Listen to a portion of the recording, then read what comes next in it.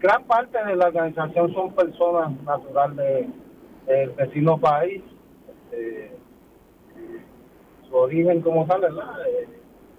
Son personas ciudadanos de la República Dominicana.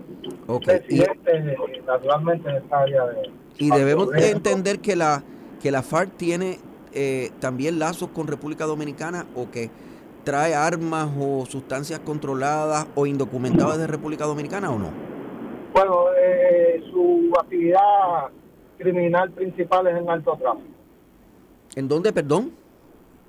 Su actividad criminal en específico es narcotráfico. El narcotráfico. ¿Y es en Puerto Rico o se extiende a República Dominicana? Bueno, uno de sus líderes fue arrestado en la República Dominicana.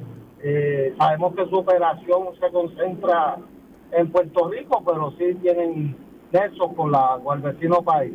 O sea que estamos hablando de una organización internacional. Prácticamente.